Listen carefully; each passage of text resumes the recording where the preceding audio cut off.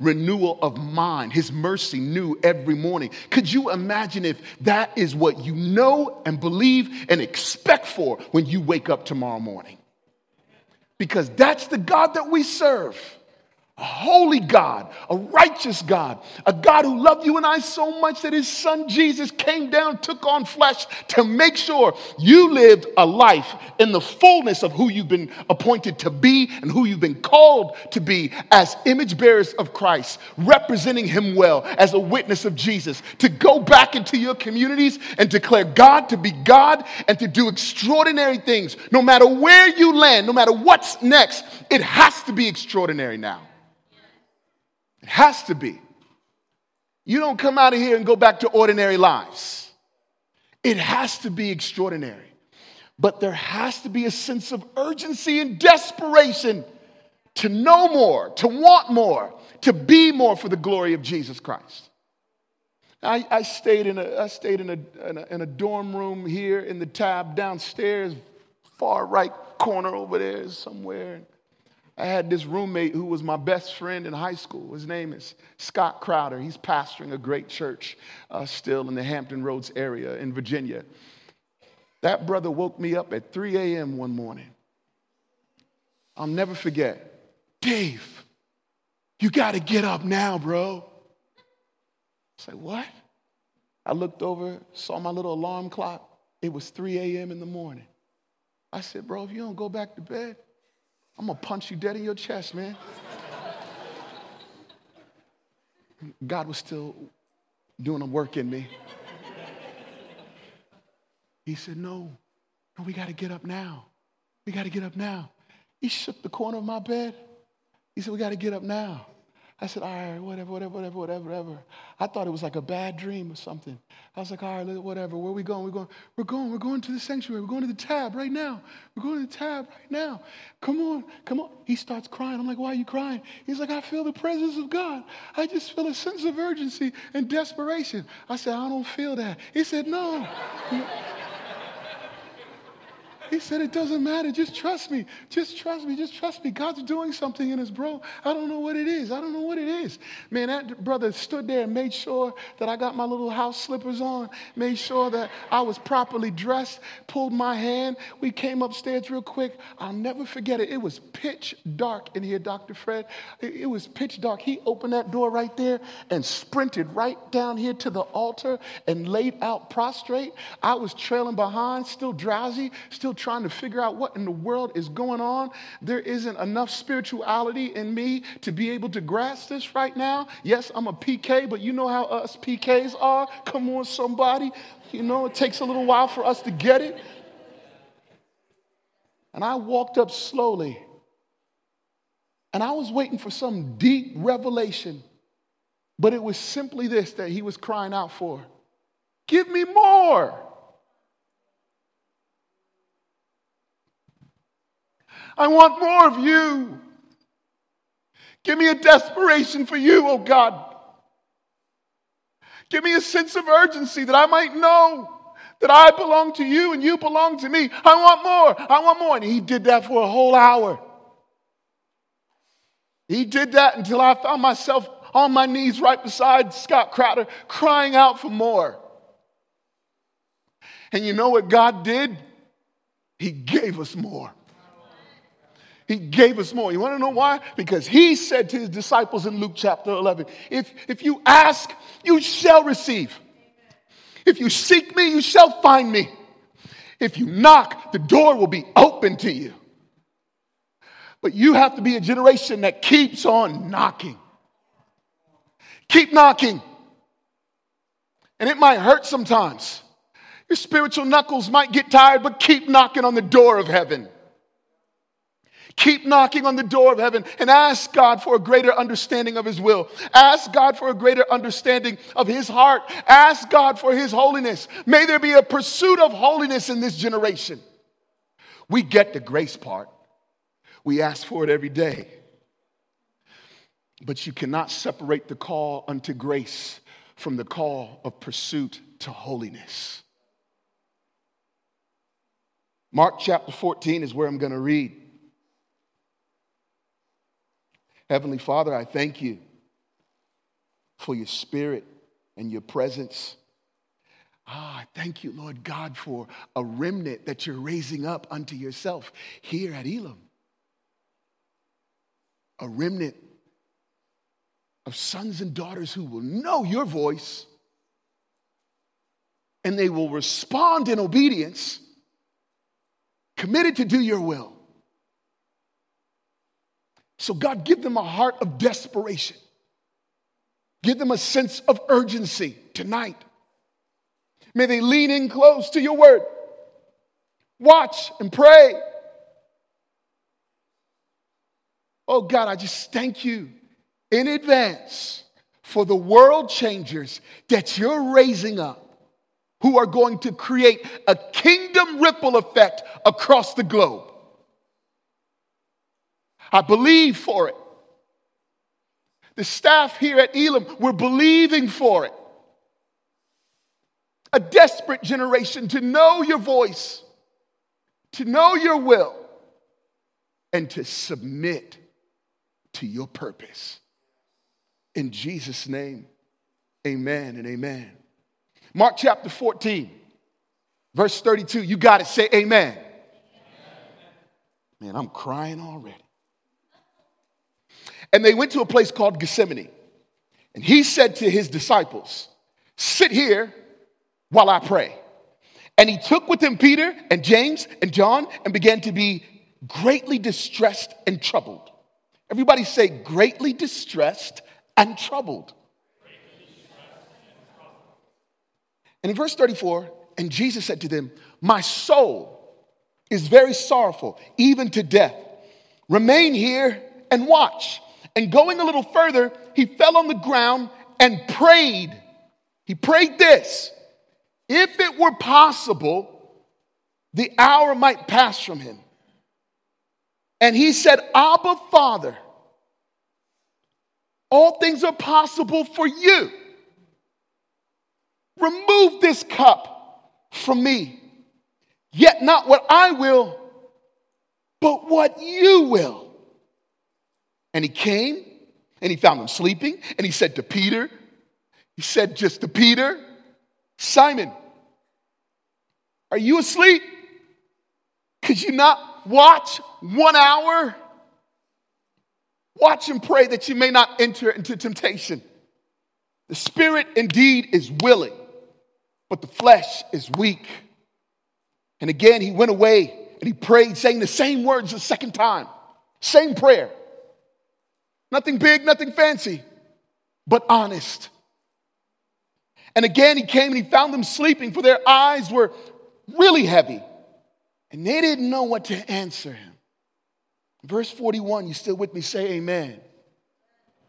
And he came a third time and he said to them, you still sleeping and taking your rest? Well, stop already. No, sorry, that's my New York City translation. It is enough. The hour has come. The Son of Man is betrayed into the hands of sinners. Rise, let us be going. See, my betrayer is at hand. It's an incredible moment in Scripture. In the Garden of Gethsemane, the Mount of Olives, the wine is pressed in this particular area. But for us, this Gethsemane, this park, represents a place where Jesus would go with his disciples and spend a little time with them and spend time with his heavenly Father. And it's really a moment where we're reminded that Jesus is calling us into a deeper relationship. When he asked Peter, James, and John to go a little further, it wasn't an act of partiality. He loved them all equally. What it really represented was his desire for you and I, even today, to come a little further with Jesus, to take another step further in the relationship, to know him as friend, to know him in an intimate way, to know that we've been invited to be in communion with Jesus always and at all times as friend, as Savior, as King of our lives, knowing who we are, made in the image of Christ, the risen Savior. And in that moment in the Garden of Gethsemane, it was actually the third time that Jesus asked Peter, James, and John to go a little further with him. It's the third time. Remember, the first time that he asked Peter, James, and John to go a little further with them was when Jairus' daughter had died. And remember, when he gets to Jairus' house, the daughter was laying there and she had passed on. And remember, there were professional mourners there. I mean, they were getting it in with their instruments, and these people were like paid to like kind of cry and grieve. And then remember, Jesus was like, she's not dead, she's just sleeping. And then remember, the professional mourners and some of the family members all started laughing. And then Jesus was like, yeah, okay, laugh all you want, but get out of here. Everyone out except for mama, daddy, Peter, James, John. Come inside, close the door behind you. I want you to see this. And it was this incredible moment where they witnessed the power of Jesus Christ to raise the dead. It was an incredible moment in this closed room to experience who he was as God, who he was in all of his glory and power, to dictate who dies and who lives. Resurrection life. I mean, it was like a VIP room for Peter, James, and John. It was like green room treatment. I mean, could you imagine being in that room? Could you imagine coming out of that room like, wow, we just had VIP treatment. This is amazing. We just saw his power to heal. And that was the first time that they were able to have this kind of close-up experience with Jesus and in all of his glory and power. And then the second time, they had another opportunity. It was the second time for them to experience this moment in close proximity to Jesus. It was the Mount of Transfiguration.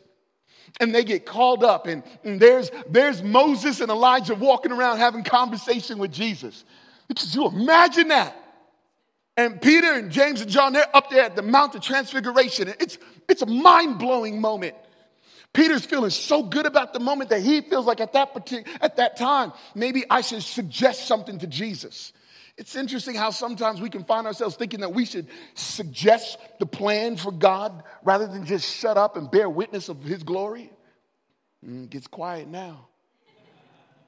It wasn't quiet with Peter, though. Peter, I imagine Peter interrupting the conversation like, hey, excuse me, yeah, it's me, Peter, yeah, that guy, yeah, bona fide leader, yeah. So I'm thinking this is real good, Jesus.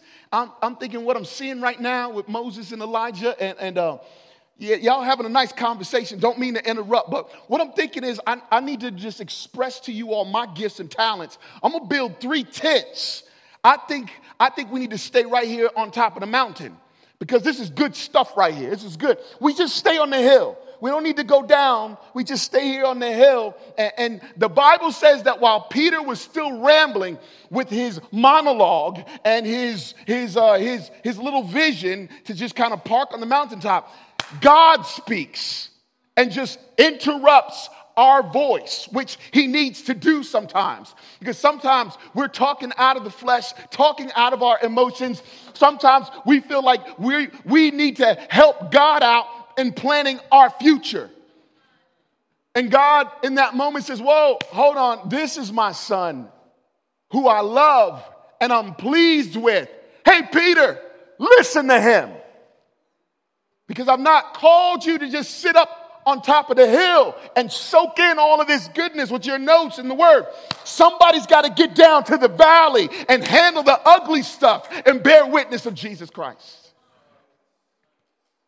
We can't just park ourselves sitting on top of a mountain, comfy, cozy, and expect that people are going to get saved because they hear our praise and our worship here on the hill. Somebody's going to have to get down into the trenches.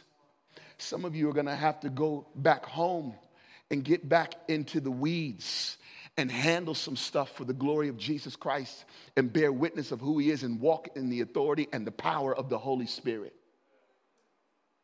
Oh, yeah. Yeah, that first time VIP treatment in the closed room, in the green room, seeing the healing of God. wow, all of a sudden we're on the mountaintop and we get a picture of who he is as God, his deity, his holiness, his sovereignty, his glory was revealed on top of the mountain. Man, that's just amazing. And then there's a third time where Jesus decides to call some students from Elim a little closer, to come a little further. You've seen the healing. You've seen his power over life and death. You've seen his glory. You've seen who he is as an eternal God. Time is in his hands. He's talking to Moses and Elijah. Then he says, come a little further, Peter, James, and John, because this time I want you to see my humanity. I want you to see the God who suffers for you.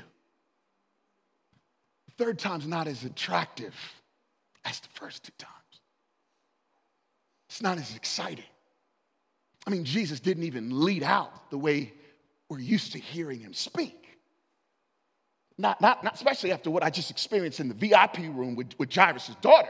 And then on the conversation I just heard on the Mount of Transfiguration. And now you call us. And I can imagine initially like, oh man, the 3 times the charm. Man, this is going to be good. This is going to be really good. Oh man. And he says to them, hey, I'm troubled. I'm in distress. My soul is very sorrowful, even to the point where I feel like I'm about to die. What? That's not the Jesus that I know. Even more so, that's not the Jesus that I want to know. The Jesus that is suffering, the Jesus that is vulnerable, the Jesus that gives me a glimpse of his human side, but he gives us this beautiful picture so that you and I can understand the fullness of his mission for you and I to experience resurrection life. Don't sleep on this. And what's the first thing he says to them? After he expresses how he feels, he gives us an incredible example of what it looks like in community with fellow brothers and sisters to be transparent, to be vulnerable, to be open, to be exposed, to know that in relationship that we've been given here on this campus, you as brothers and sisters walking together, it should be a safe place for you to be able to express to one another, hey, I'm going through some things. Will you pray for me? This is not a competition as to who will be the most spiritual by the end of this semester. This is supposed to be a safe place where at any given moment when we wake up in the morning and you've got people around you and this is a community all pursuing Jesus and the righteousness and his grace. If you don't feel it, tell somebody you don't feel it. Tell somebody you don't feel it the same way Jesus told somebody he wasn't feeling the moment right at that time. If he can do it, I can do it. I said it to Dr. Fred. How's it going? I said to him, my wife and I, Tyra and I, we're just asking God, please help us keep up with what you're doing with this church that you're building. It's an honest prayer. It was an honest statement to him because it overwhelms me sometimes. It ain't easy planting a church in New York City. Not in these times that we're living in. The responsibility scares me. I sometimes get overwhelmed. Come Monday, sometimes I can't even get off the couch.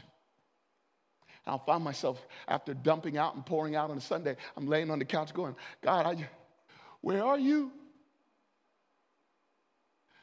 And even in that moment when I'm just waiting for God to speak, I know enough at this point to lean in close to his word. And even if I can't like open it up and read it, man, I'll play the audio Bible on my app and I'll have that thing on repeat. It's just going. Sometimes you have to put a halt to your worship playlist and get into the word, because God's word has more power than the worship songs that you're listening to. Hey, I don't want to offend nobody here, but you have to understand me. The worship is only as strong as the word that you're receiving. And as you understand the word, the worship songs come alive. Dick Grout taught me that. Thank you, sir, very much, in my worship and cultural expression class. It begins with the word. And this is why he said, watch.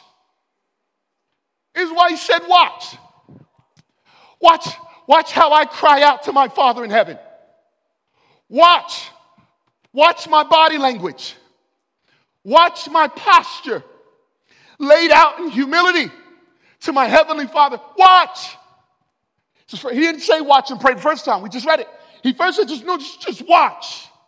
Watch me in a place of vulnerability. Watch me in a place of desperation. Watch me in a place where I cry out because I'm not quite sure in the flesh how I'm going to be able to get through this. Watch, and listen. Listen to the words that I'm about to declare to my Heavenly Father. Abba, Father. Abba, Father. And you know this now. He's not just some higher being way up there that's out of reach. No, he is your Heavenly Father, regardless of whatever relationship you have with your earthly father here, presently or past. Listen, we're talking about a Heavenly Father that loves you so much that he gave Jesus to be a sacrifice for us so that you and I could gather here today and know our worth. He says, watch, Abba, Father. And he just says it.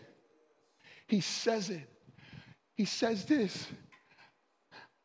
If it's possible, take this cup away from me. This cup of death, this cup of suffering, this cup of pain. Wow. Jesus gives us this beautiful picture of what it looks like to trust the Heavenly Father with your weakest moment. Are you willing to trust your Heavenly Father with your greatest weakness in the moment of vulnerability? And sometimes we draw back in shame and in guilt of feeling like I'm going to suddenly be exposed if I express to people some of the things that are going on in my mind right now. And Jesus is saying to us in Gethsemane, actually, there is therefore now no condemnation for those who are in Christ. You come just as you are. You get before the Lord at the altar and you cry out unto him. It's a safe place. His only response is mercy and grace and love. That's why Jesus said, take this cup away. In that moment, he's 100% flesh, 100% man, but 100% God. And I believe the 100% God rose up inside of him, and he comes to this beautiful place in this very short little prayer, and he says, but yet, not my will, your will be done. It's his obedience to the mission that his Heavenly Father gave him. Why? Because our lives are to be lived out fully for the glory of Jesus Christ. It's for his glory. He comes back. All three of them homies were sleeping. Knocked out. He comes back, he looks at them. He calls out Peter. Hey, Peter, wake up, bro. You couldn't even stay awake for 1 hour? 1 hour. Peter, 1 hour. You can text people for 2, 3, and 4 hours in a day, but you couldn't watch for 1 hour. You find yourself text messaging people all day long, but you couldn't stay in the text for 1 hour. The text. This text will never break your heart. This text doesn't love you one day and then decide we're just going to be friends the next day. This text doesn't give you mixed messages. This text remains the same at all times. I will never leave you nor forsake you. This is really good text messages. I love you. I've got a plan for your life. I care about you. Oh, you done gone and messed up, but I didn't mess up. I'm still with you. You can't escape my grace. You can't escape my love. And yet still 2 and 3 and 4 hours still trying to figure out which is your best side for your selfie. I done lost my earpiece. I'm so excited. Sorry, Gabriel.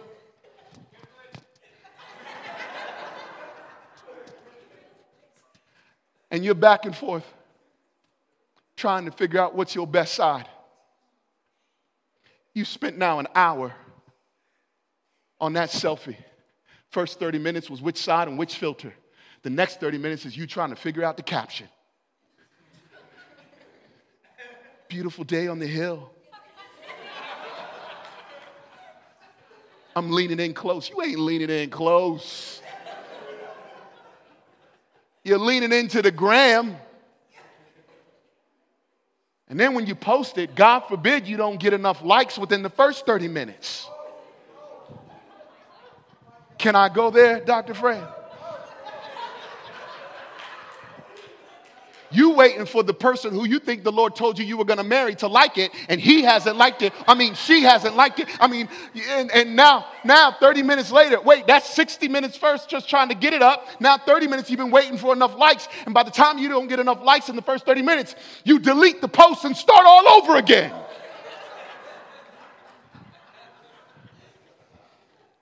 And here is Jesus. Could you not just watch me for 1 hour so that you would know that you've been made in the image of God, and there's not enough filters in the world that can change who you are made in his image.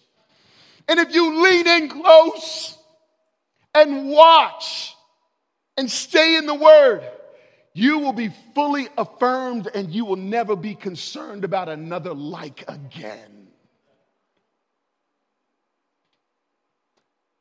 Because the Spirit is willing. Oh, the Spirit is willing to do a work in you. Oh, the beauty of the gift of the Holy Spirit that stirs in our hearts, that draws us unto his word. Oh, the gift of the Holy Spirit that is able to anoint you and appoint you. The Holy Spirit that provides a divine revelation of God's will for your life. Oh, the beauty of the Holy Spirit. Oh, God, give us more of you because this flesh is so weak. That's what Jesus said. Then he goes away and he prays the same prayer. He comes back a second time. Scripture says that their eyes were so heavy. This is a generation whose eyes are heavy. Heavy. I'm walking with your generation in my house. I've got a 21-year-old, an 18-year-old, and a 13-year-old. I've got skin in the game. Those are my babies. That's Gen Z. Many of you in here represent Generation Z. A generation that society has said has the highest level of anxiety. Out of all 4 primary generations, boomers, Gen X, millennials, they say Gen Z has the highest level of anxiety out of all 4. Oh, and then forget it. They've already just ruled out, what is it, the alphas. They just keep coming up with more things. They thought y'all were going to be the last, so they came up with alpha. Listen, don't allow, man, I'm bugging out here. Don't allow society's statistics to determine your future. Don't allow society's statistics to determine your future. For many in mainstream, and across the world, they have ruled out Gen Z as being a generation who has the potential to be influential. I've seen it all over the world. It's been an honor to travel. It's been an honor to speak to your generation globally. You're not much different. Different accents all over the place. But it's a generation right now struggling with their identity, struggling with who they are, made in God's image. Why? Because we're living in a time where this world has given you more options to be what you want to be outside of who God made you to be. My generation didn't have that many options because the boomers told us, you are a man and you are a woman. And they said to us, you're going to do whatever I tell you to do or you're going to get this whooping.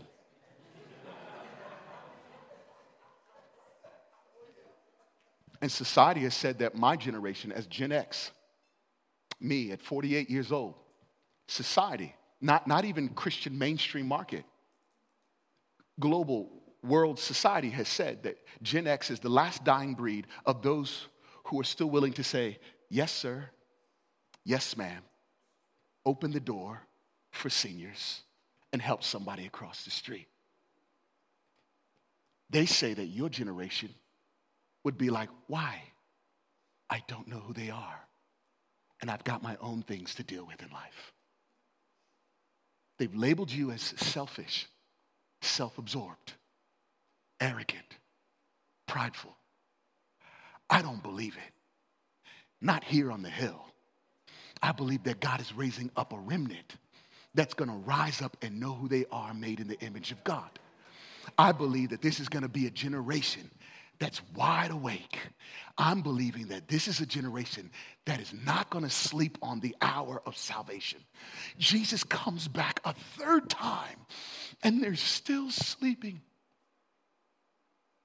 And the third time is really just this amazing moment of his grace, because if I was Jesus on the third time, I'd be like, wow, deuces, I'm out of here. Y'all can stay sleeping. You ain't even going to go with me when they arrest me anyway, because I'm God. I'm omniscient. I'm all-knowing. I'm powerful. I'm the beginning and the end. And I know every last one of you are going to run. So get out of here already. Leave. I'm going to the cross. But no, he didn't. He didn't do that. Matter of fact, go back and look. He comes back to his sleeping disciples and says, rise up. Let's go together. Rise up. Let's go together. He knows, because he's God, that they're all going to run that night, and yet he's still calling us unto himself. Because of his love and his grace and his mercy, he so desires that you would step into your purpose. And so he comes to those, a generation that's sleeping. He says, rise up, come with me, come with me, come with me. Come with me. I'm going to finish my mission. I'm going to go to the cross. I'm going to defeat sin, death, and the grave, and you're going to rise up with me with resurrection life. Oh, all three times he cried out to his Father, oh, take this cup away from me, but not my will, but your will be done. And I love Luke's gospel, and I'm coming to a close. And if my dear sister wants to get on the keys and just give me a few pads, that might be really nice right now, even though that does not determine what I'm about to tell you. Don't be nervous. Thank you for leading us in worship today. It was amazing.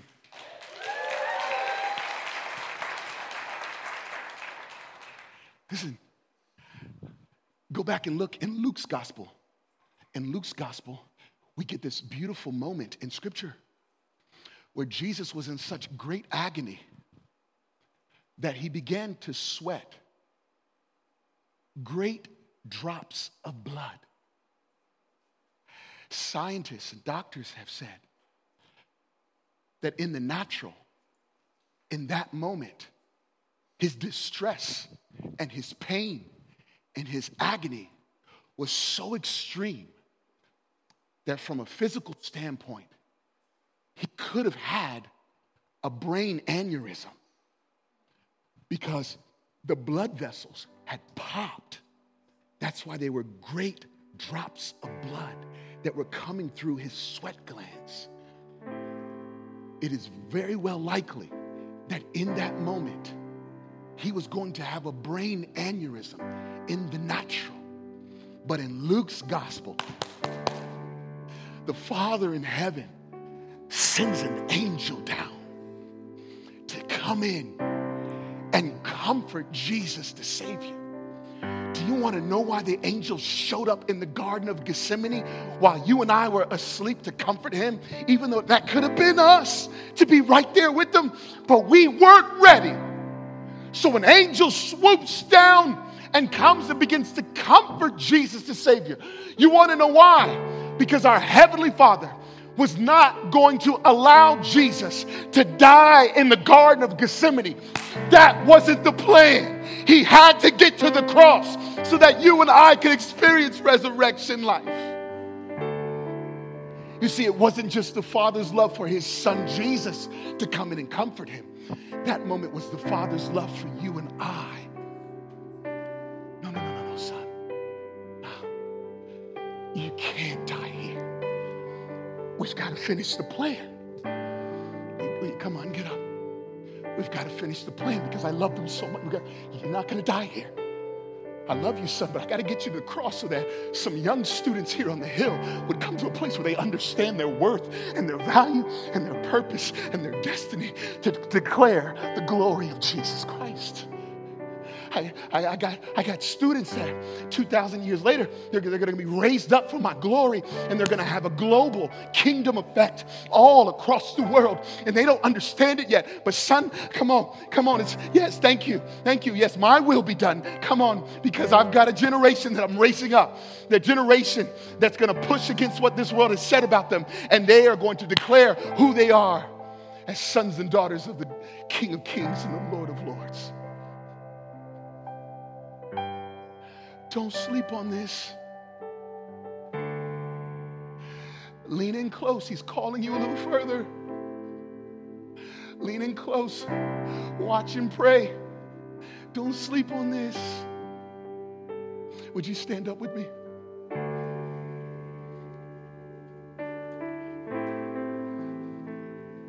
Come on. We got 5 minutes. Let's go a little further. Let our moment now, here at the altar, represent our Gethsemane moment. It's our Gethsemane moment where you come forward. You just get down on your knees and say, God, I'm going to lean in closer. I'm going to watch. I'm going to pray. I'm not going to fall asleep. Don't fall asleep on the purpose of God. Don't fall asleep on his will. Don't fall asleep on this gospel. Don't fall asleep. And I'm going to invite you. Listen, I know it's something we put into practice all the time, right? Altar calls, come forward. But if you don't feel it, don't do it. But if you faith it right now, come forward. Make this your Gethsemane moment. It's not a feeling. It's a faith move. It's a faith move. And as you're up here and you find your space, this is your time now just to pray. Just to have this beautiful moment where we put into practice what Jesus did. Transparency, vulnerability. And let your Heavenly Father know how you feel in this moment. Let him know your fears. Let him know your doubt. Let him know. Express it to him. Express your insecurity. And then watch him just shower you with his grace, his mercy, and his love. Heavenly Father, we say yes to your will this evening.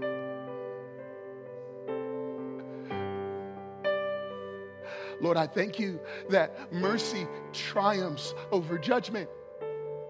And so here now in your presence, would you cover your sons and daughters once again with just your love and your grace. Lord, even as we sang this evening, we sang about the oil. Lord, I pray that there would be an oil now, an anointing oil that would wash over your sons and daughters as you call them to rise up for your purpose. Lord, I pray right now that you would remove by your mighty hand of grace and righteousness, remove shame. Remove shame. Now, oh God.